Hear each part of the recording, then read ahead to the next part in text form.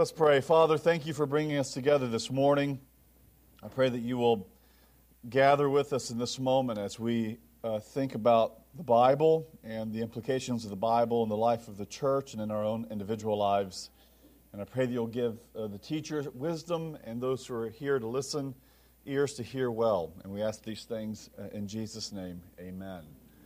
Well, good morning. This is a one-off lesson today, and entitled The Reformation Scripture Principle. This is the year of the Reformation. We're talking a lot about that around the Advent. We'll continue to do so, I imagine, throughout the year, this being the 500th anniversary of the time that Luther nailed up his 95 Theses.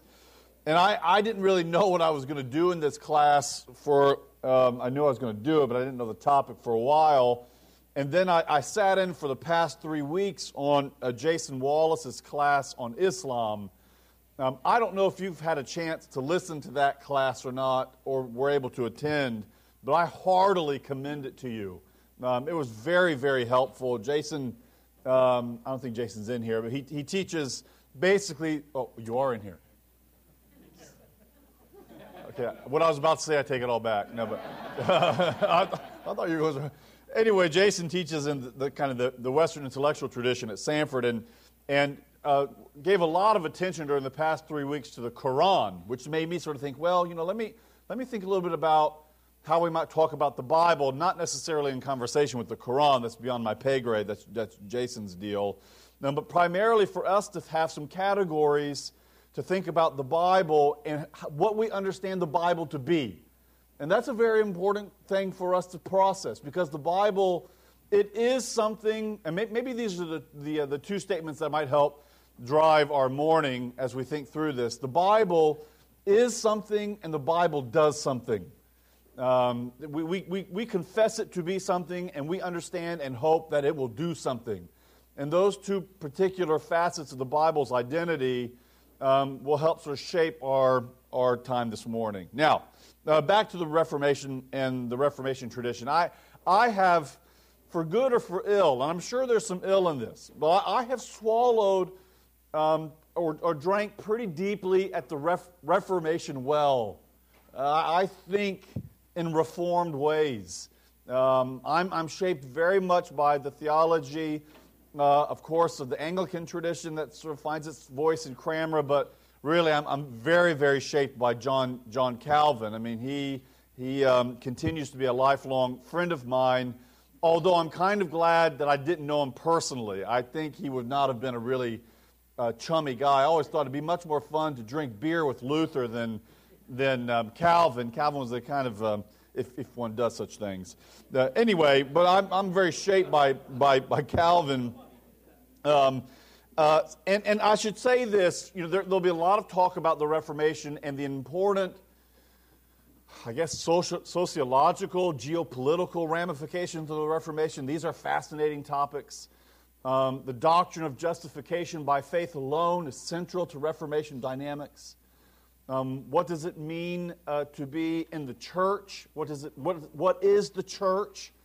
When people gather together, how do we know that church is happening?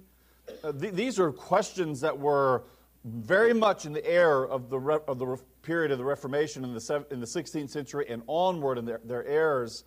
But I think one would be hard-pressed to think of a more important matter in the 17th century than the Bible. Understanding the Bible's role in the life of the church, the Bible's authority. And this is and again, that you think, well, of course that was an important question. All Christians through the history of the church believe in the importance and the authority of the Bible, and that is certainly true, I guess, to a greater or lesser extent, but that is a true statement. The Bible's always been central to Christian faith. But how does the Bible work? How does the Bible get unleashed in the life of the church? What does it mean for the Scriptures to be authoritative, and where can the church get it wrong? Can the church get it wrong? I spent some time a few years ago working through, and I'm going to confess this, the first 3 chapters of a very good book. I just lost steam. But Ephraim Radner, who I think is probably one of the better Anglican theologians that's living today, if not at the top of the heap. Radner wrote a book entitled A Brutal Unity, thinking about the unity of the church. What does it mean for the church to suffer in time? And what does it mean for the church to be sinful? Because this is a rather thick and complicated debate, I think, between a Protestant view of the church and, let's say, a Roman Catholic view of the church that sees the church as essentially perfect, but its members can be not so perfect.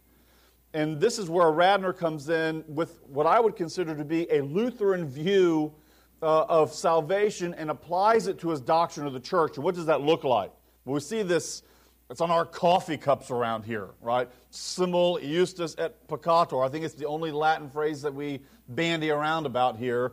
At the same time, just, and at the same time, a sinner. That's constitutive of your identity as a believer. That's central, I think, to Reformation thought as well. You are fully justified and you are fully a sinner both at the same time in this particular moment in time. That's true. Radner takes that and applies it to the church. The church is fully righteous and fully sinful at the same time. Which means, and let's maybe put this more on the sidewalk, which means that the church is both transformable and deformable. Now, I want you to think about that.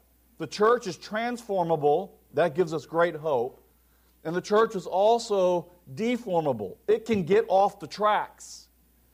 And this, I think, the getting off the tracks part was central to Reformation wrestling and thinking through the implications of the Bible, because how do we get back on track?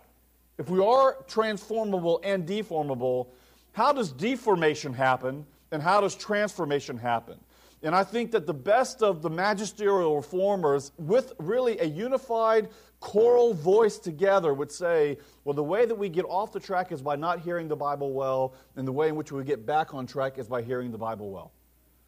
So, and we're going to get to I didn't mean to talk about this yet, but so I don't bury the lead. The issue is one of authority, is it not? And where does authority reside?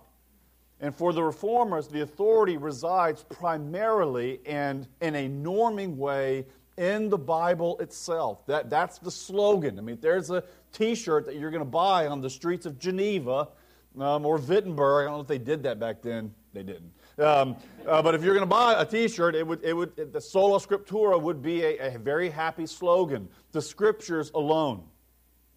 Now, we have to unpack that a little bit, because I kind of grew up in a world that was very suspicious of churchly tradition. The tradition itself is kind of a bad thing. No creed but Jesus. And have you heard this language before? There are Christian movements, Campbellite, Stones, you might think of like the Church of Christ. There are Christian denominations that their identity as a denomination is based in their standing against church tradition in favor of the Bible alone. Right? That's not, as I understand it, a Reformation view of sola scriptura. Maybe if we, again, sorry to toss the Latin around, but if we toss a Latin phrase to this, that view is probably nuda scriptura. The Scripture alone, not in conversation with anything else except for me and my particular interpretive mind. That's that view of the Bible. That's not a Reformation view. The Reformers had a very high view of tradition.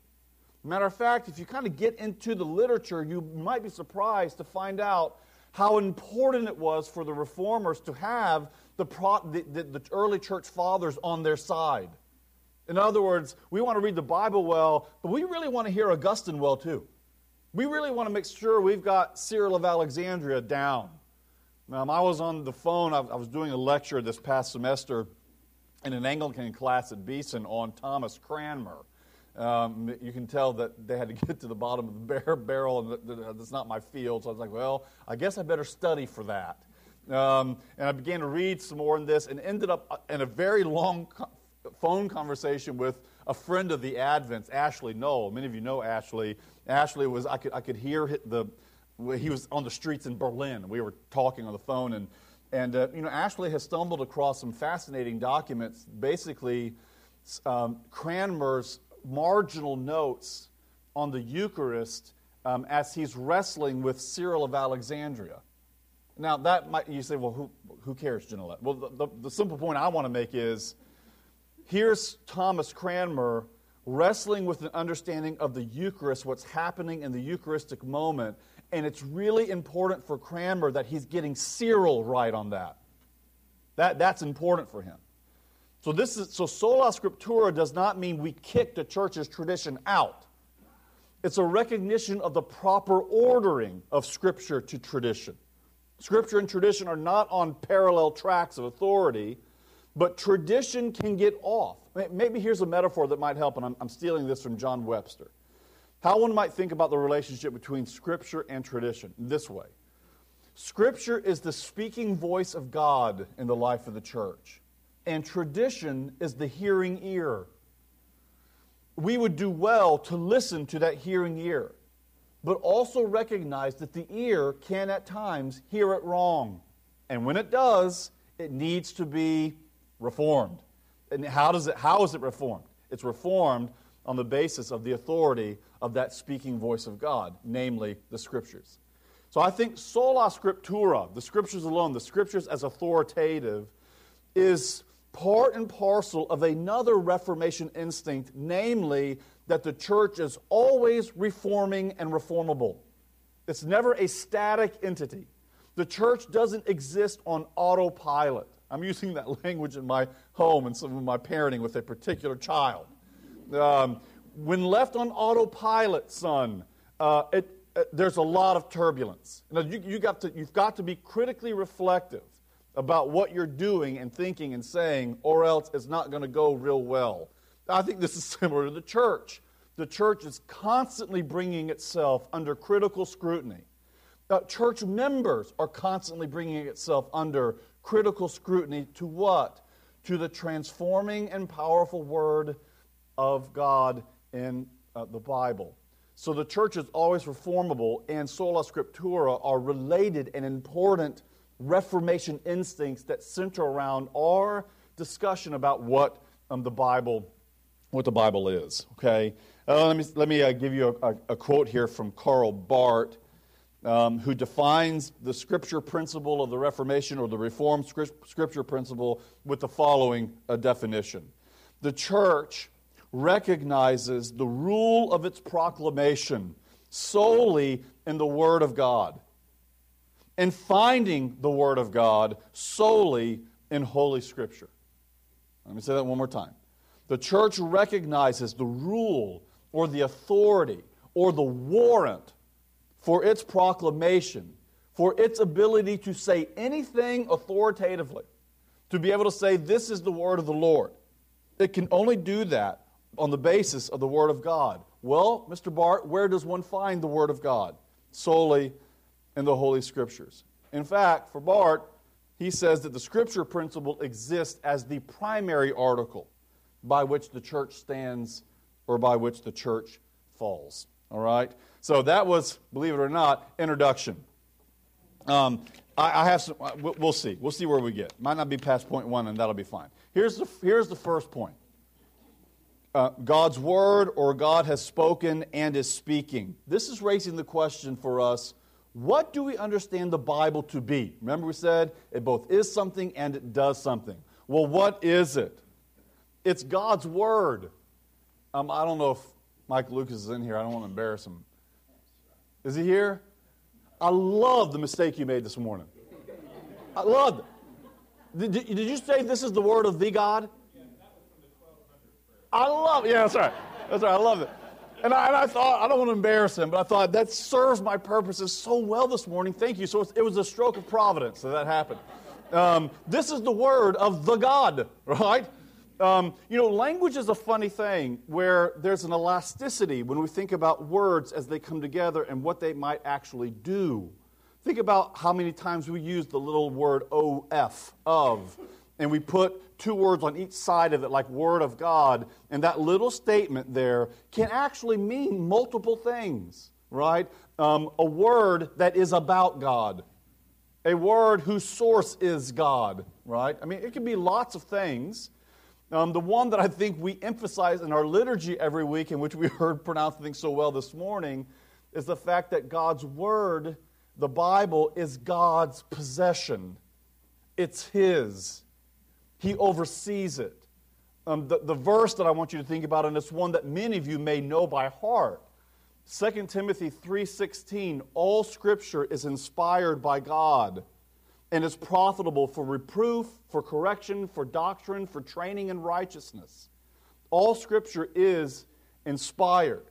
So when you think about what is the Bible and how do we understand the Bible, well, we understand the Bible primarily as God's Word. It's His. He has oversight over it. He is the speaking voice in it. So you think about, again, if I can play with language a little bit this morning, when we think about the Bible as God's Word, we think about it in two related and very important ways. Number one, God has spoken.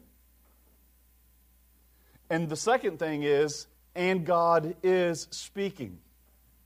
God has spoken, and God is speaking. Now, this is a Bible church. I mean, we're Episcopal church, but this is a church that loves the Bible. It's one of the drawing factors for me. I thought about this recently. I mentioned it to the Sunrise Centers. I mean, here I have the little gig that I have here at the church, doing teaching and preaching. I'm so grateful for it.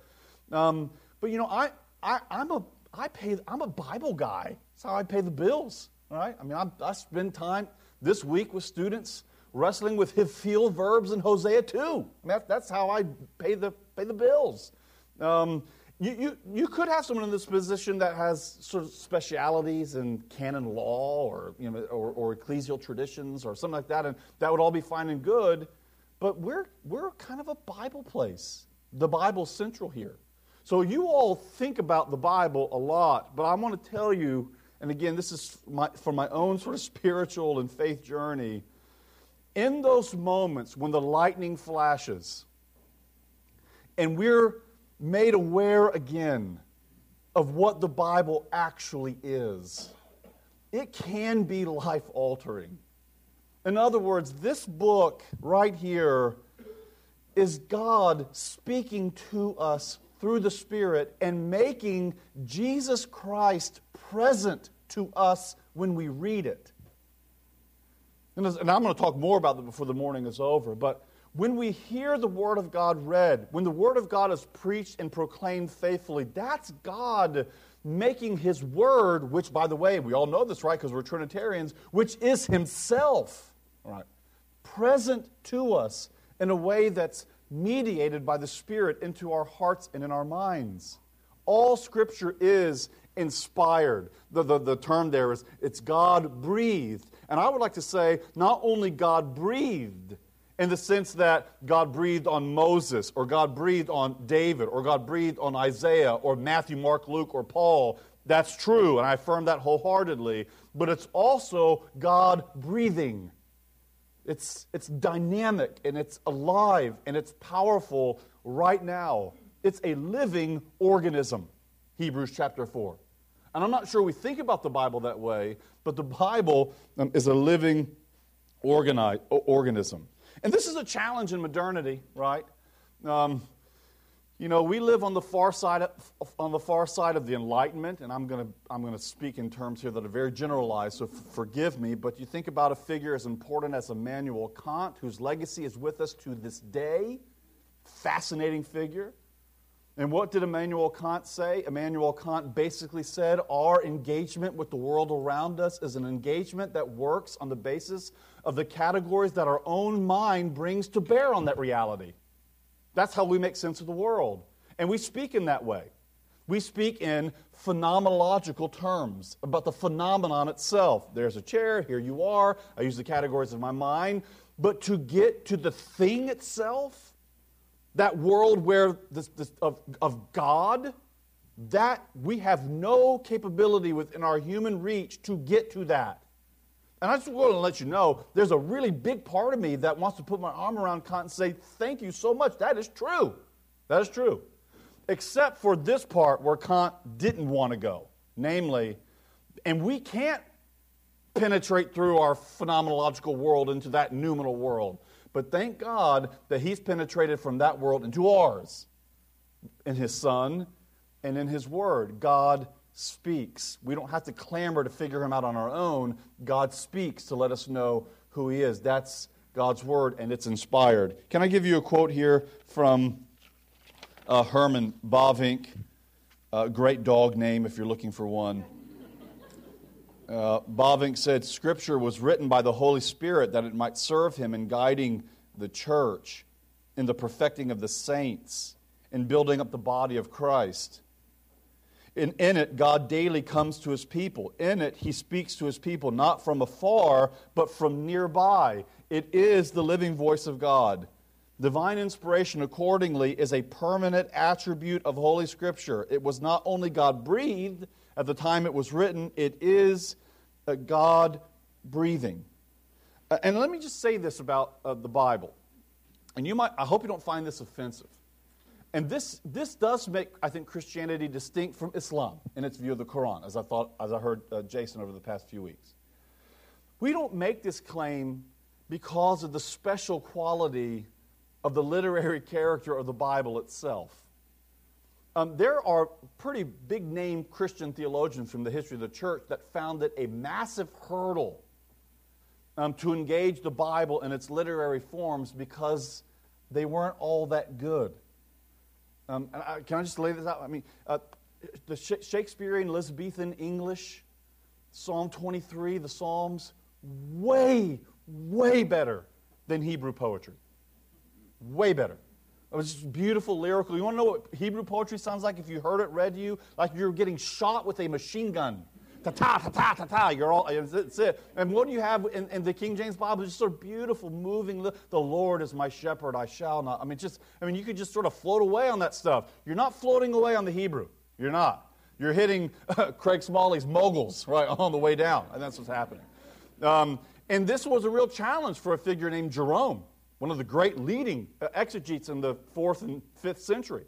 What did Jerome say? It was a challenge for me to leave the beauty of Cicero's Latin for the barbarity of the Hebrew language. But I did it in my leaving all to follow Jesus. In other words, our claim about the inspired character of the Bible as being God-breathed is not based per se on its literary quality, although I should say there's beautiful stuff in the Bible, all right? Beautiful stuff. But we don't base it on that. It's an article of faith. It's a confession of faith because we believe what God has said to be true and predicated on this book, which is creaturely in its character from beginning to the end. This is a difference, I think, from Islam as well. In other words, God doesn't suspend the personality of its authors in the composition of the Bible. That's why I don't think, this is maybe too pedestrian, but I don't think Peter could have pulled off Paul's letters. Just don't think it was in his intellectual horizon. I don't think so. But Paul did it. God used Paul's particular gifts. Isaiah, an incredible prophet. We know of prophets that are unnamed, right, who are doing prophetic work as well, but God used Isaiah. So God does not suspend the creaturely character of the Bible. In other words, we don't treat the Bible deistically or gnostically. Let me express that. What would deistically be? Well, that God sort of sets creation in its motion and lets humanity do its work, but because it's a human enterprise, God's not involved in the messiness of it. Or a Gnostic view of that would be that God cannot really use human individuals. That's too creaturely. He has to suspend that and elevate it into another realm. God uses human people, human voices to compose His Word, and He takes those words, He sanctifies those words, and He makes them His very own, then and now and again and again. It's God-breathed and it's God-breathing. I was sitting in a PhD seminar when I was over in St. Andrews, and one of I think America's better theologians happened to be there. I was very excited to hear him, named Robert Jensen. Jensen had showed up. We'd read an article of his on the Bible and the Trinity, and here we are all in a small little room there in the dark of Scotland, and someone kind of snarkily asked Robert Jensen, who's now at the heyday of his theological career, all right, so who wrote the Bible? And Robert Jensen said, well, if you'd asked me that question 30 years ago, I'd have gone to my shelf and I'd pulled off my best commentaries and I'd try to think through the da-da-da-da. He says, well, I'm just going to go ahead and say God. That was it. End of the conversation. I thought, whoa, that took the air out of the room. We do believe in the creaturely character of the Bible, that humans are involved in it. But we believe primarily in the divine voice of the Bible, the divine authorship of the Bible. That's what we confess primarily, and that shapes our understanding of its creaturely character. Let me say one other thing, because I have two more, but I want to take a few questions. Reformation tradition, Reformation theology affirms that the Scriptures are authoritative. And it uses technical language to get at that.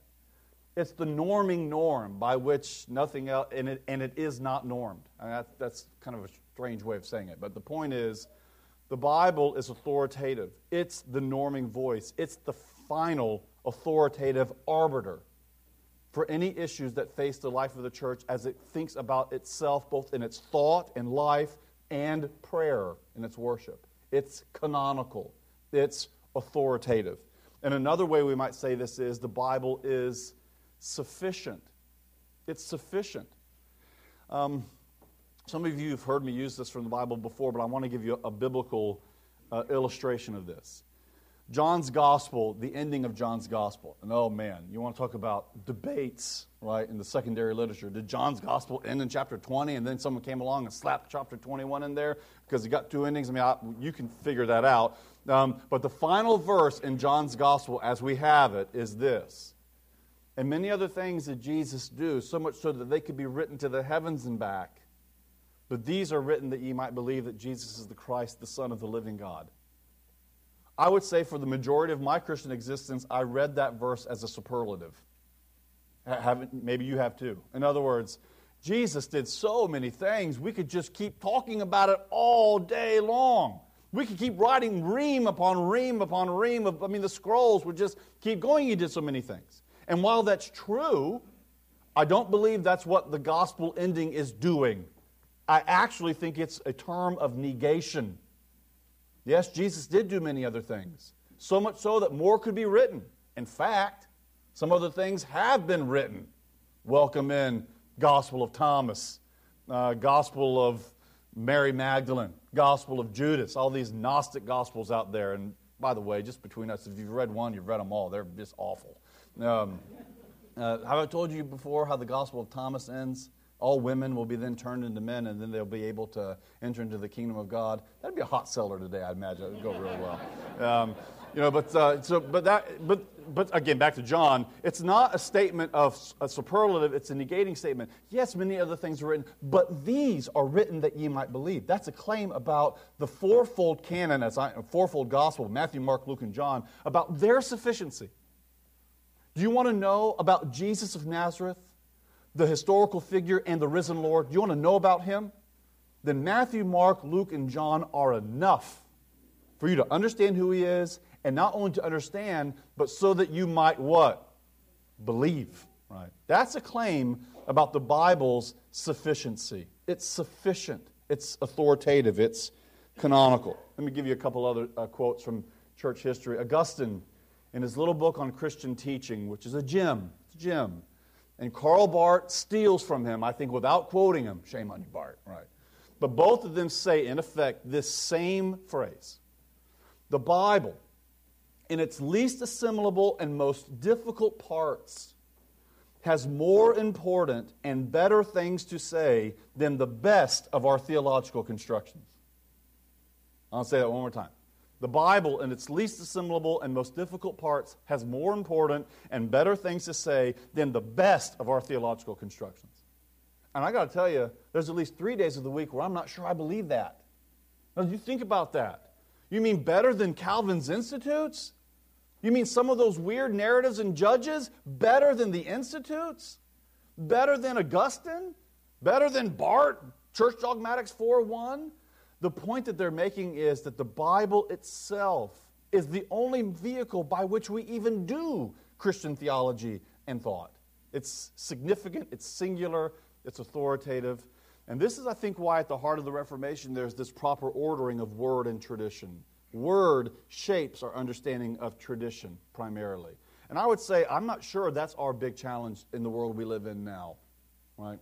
I think the world we live in now, as we think about the inheritance of the Reformation, its understanding of sola scriptura, as we think through the cultural dynamics of our world, I think would be the proper ordering of word and experience. Because I think you'll find a lot of talk today, especially among leaders in the Christian church of the mainline, welcome to our denomination, who will speak about experience in such a way that it's on a parallel track with the Bible itself. And I don't want to downplay experience. We can't escape our experiences. But the way in which our experiences are best to be understood is through the authoritative lens of the Bible itself. It gets to make the decision on how we judge and adjudicate our experiences. And that's a hard pill to swallow. I mean, especially on the far side of the literature of the 20th century. It's a very hard pill to swallow, that my own experience and my own understanding of the world is actually beholden to an authority outside of myself and my own experience of it. I would say, I mean, for you and for me, that's really something worth wrestling with long and hard. Does the Bible shape my understanding of experience or vice versa? And there's a sense in which we can't suspend ourselves from that tension, but the proper ordering of it in our own minds as we come to the Bible and our experience is very, very important. Well, I have another point, namely I want to talk about the Word and Spirit, that the Bible does not stand alone apart from the operative work of the Holy Spirit. I think that's very important, Word and Spirit. And the last thing I wanted to say, because I want to leave time for some questions, the last thing I wanted to say is, what's a practical outcome of this particular view of the Bible for you in your own Bible study? I mean, I have people who ask me all the time, I want to be a better reader of the Bible. Well, what's our typical answer to that? An intellectual answer, right? Well, why don't you go enroll at Beeson Divinity School and take some classes? Or why don't you enroll in the Lay Academy or join a Bible study? And all of that is very important and good. Don't hear me minimizing that. Again, that's how I pay the bill, so it's very good. But it's not the way in which the tradition would lead in answering that question. The tradition would lead because of our spiritual understanding of what the Bible is. It's God's, it's His Word, it's a living organism, it's powerful, dynamic, it's in our lives now by the power of the Spirit. It's presenting Jesus to us so that we can believe and be transformed. If we believe all of that, this is where the Reformation tradition says if all that's true, then the first and most important interpretive principle is prayer. I'm not sure that's how we would naturally lead, but it's prayer. Can I read this quote to you from Karl Barth? Only then, when we recognize that God is the author of His Word, do we realize that we cannot read and understand Holy Scripture without prayer. That is, without invoking the grace of God. And it is only on the presupposition of prayer that all human effort in this matter and penitence for human failure in this effort will become serious and effective. If I can paraphrase or maybe rephrase what I think Karl Barth is saying, if we want to be faithful and obedient readers of the Bible, then faithful and obedient readers of the Bible are readers that read the Bible in a posture, in a spirit of prayer. This is one of the beauties, I think, of the magisterial reformers, as I understand them. All of them worked hard at what I might call the brass tacks of Bible study. And I've been buried in Calvin's commentary on Micah over the past couple of months. I mean, the brother is incredible in his ability to engage the Hebrew text on a very fine level. We're talking about the 17. He didn't have right-click, computer search. He didn't have all the stuff I've got. And it's just incredible the insight that he has on a close reading of an original language. It's quite an intellectual achievement. But for all of the intellectual achievement of that Renaissance, humanistic, back-to-the-source mentality of reading the Bible, for all the achievement of that, no reformer thought that their work on that level could make the Bible happen. I can make this thing happen on the basis of the power of my own intellectual creativity. No, all of that is in service to the Word. And if it's going to happen, it's going to happen because God shows up. And we expect Him to do it again and again. All right? Okay. One question, two questions, only easy questions? Not easy. All right. Account for the Apocrypha. Well, this is a bit of a hobby horse of mine, right, with the Apocrypha, and it's We talked about it for a while because even within the English Bible tradition, at first the English Bible was was published with the Apocrypha attached. I will say this, all right? This is where I kind of come in as someone who sees, from a canonical standpoint, the priority of the Hebrew text. And this was a debate in the early church. St. Augustine, I mentioned his name already, and Jerome, I mentioned his name. They really debated Septuagint, Greek translation, which includes these apocryphal books, or is the Hebrew text, the text of the synagogue, is that the authoritative text? Augustine argues for the inspiration of the Septuagint, and there's welcome to the Roman Catholic sort of stream of understanding the scope of the biblical canon. I do side with Jerome on this. I do. I think for theological reasons, it's important for the church and the synagogue to share in a common canonical inheritance. I think that's important theologically. And then if you want some sort of brass tacks side of it, there's nowhere except for Jude, and that's a strange exception, but there's nowhere in the New Testament where books outside of the Hebrew canon, our Old Testament, that are ever cited as authoritative Scripture, as it is written, or thus saith the Lord. None of that is ever spoken of with those deuterocanonical or apocryphal books. And I would say, I'm a little not as confident to say this in a broad, sweeping way, but I'm 90% on this one. You rarely, if ever, find church fathers referring to the Apocrypha in that way as well. It's kind of an interesting phenomenon. They don't tend to refer to those books as authoritative in the same way that you would find other books. And there was a distinction that was made in early sort of canonical debates between what was called anti-legumena and homo-legumena. What are the books that we all agree on? What are some of the more disputed ones? And these were in that area of disputation.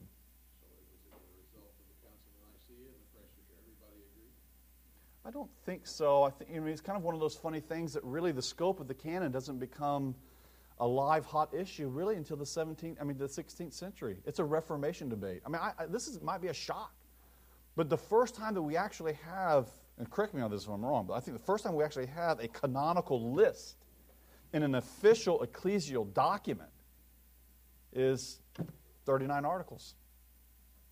Beforehand, and that's, in other words, there was a sense in which the Bible did its work, despite the fact that there was debates regarding the fuzziness of which books are in or out on the edges. It's a fascinating thing, actually. Yeah. Do different theologians, get different ideas or variations from the different translations of the Bible? Certainly, and that's another area of, I think, a fascinating theological conversation, and again, a point of differentiation between the church and Islam. I've got a Bible here today, and you can see it's got something stamped on the front of it, right? Holy Bible. This is the English Standard Version. I call it the Beeson Standard Version. It's a translation, and when we read it, when we heard it read this morning and publicly in translated form, how did we respond? This is the word of the Lord. Thanks be to God. In other words, we identify translations as the word of the Lord. Now, there's a lot of thought that needs to kind of go into this, how we describe it, and that's, for me, this gets back to the question about the Septuagint and the Hebrew text and all this. So it's a very important conversation. But yes, I would say that people in the history of the church have gotten different ideas based off of what text that they're using. And this is way off the tracks, but even in the New Testament, the New Testament can sometimes make a theological point over a Greek translation of the Hebrew text that's not really the sense that's there in the Hebrew text. What does one do with that? Well, I think this is where one has to kind of have a robust pneumatology or doctrine of the Spirit as it relates to the fixity of language. So, yeah, do theologians get different views on different translations? I think they do. But I think that can always be corrected. I think that's the point about the hope of this particular Scripture principle. Those can be corrected. One more. I don't know what time it is. Oh, if you need to go ahead. Yes, ma'am. Oh, look at them. There they go. How many times a day do you just go, I am that I am? Do I do that? Never. I get struck by lightning. But I mean, believe on the Lord Jesus Christ and thou shalt be saved. You can talk about it all day. Yeah. But still in the end. That's right. I do believe in the again and again reality of the gospel. Yeah, that's right. Okay, blessings, y'all.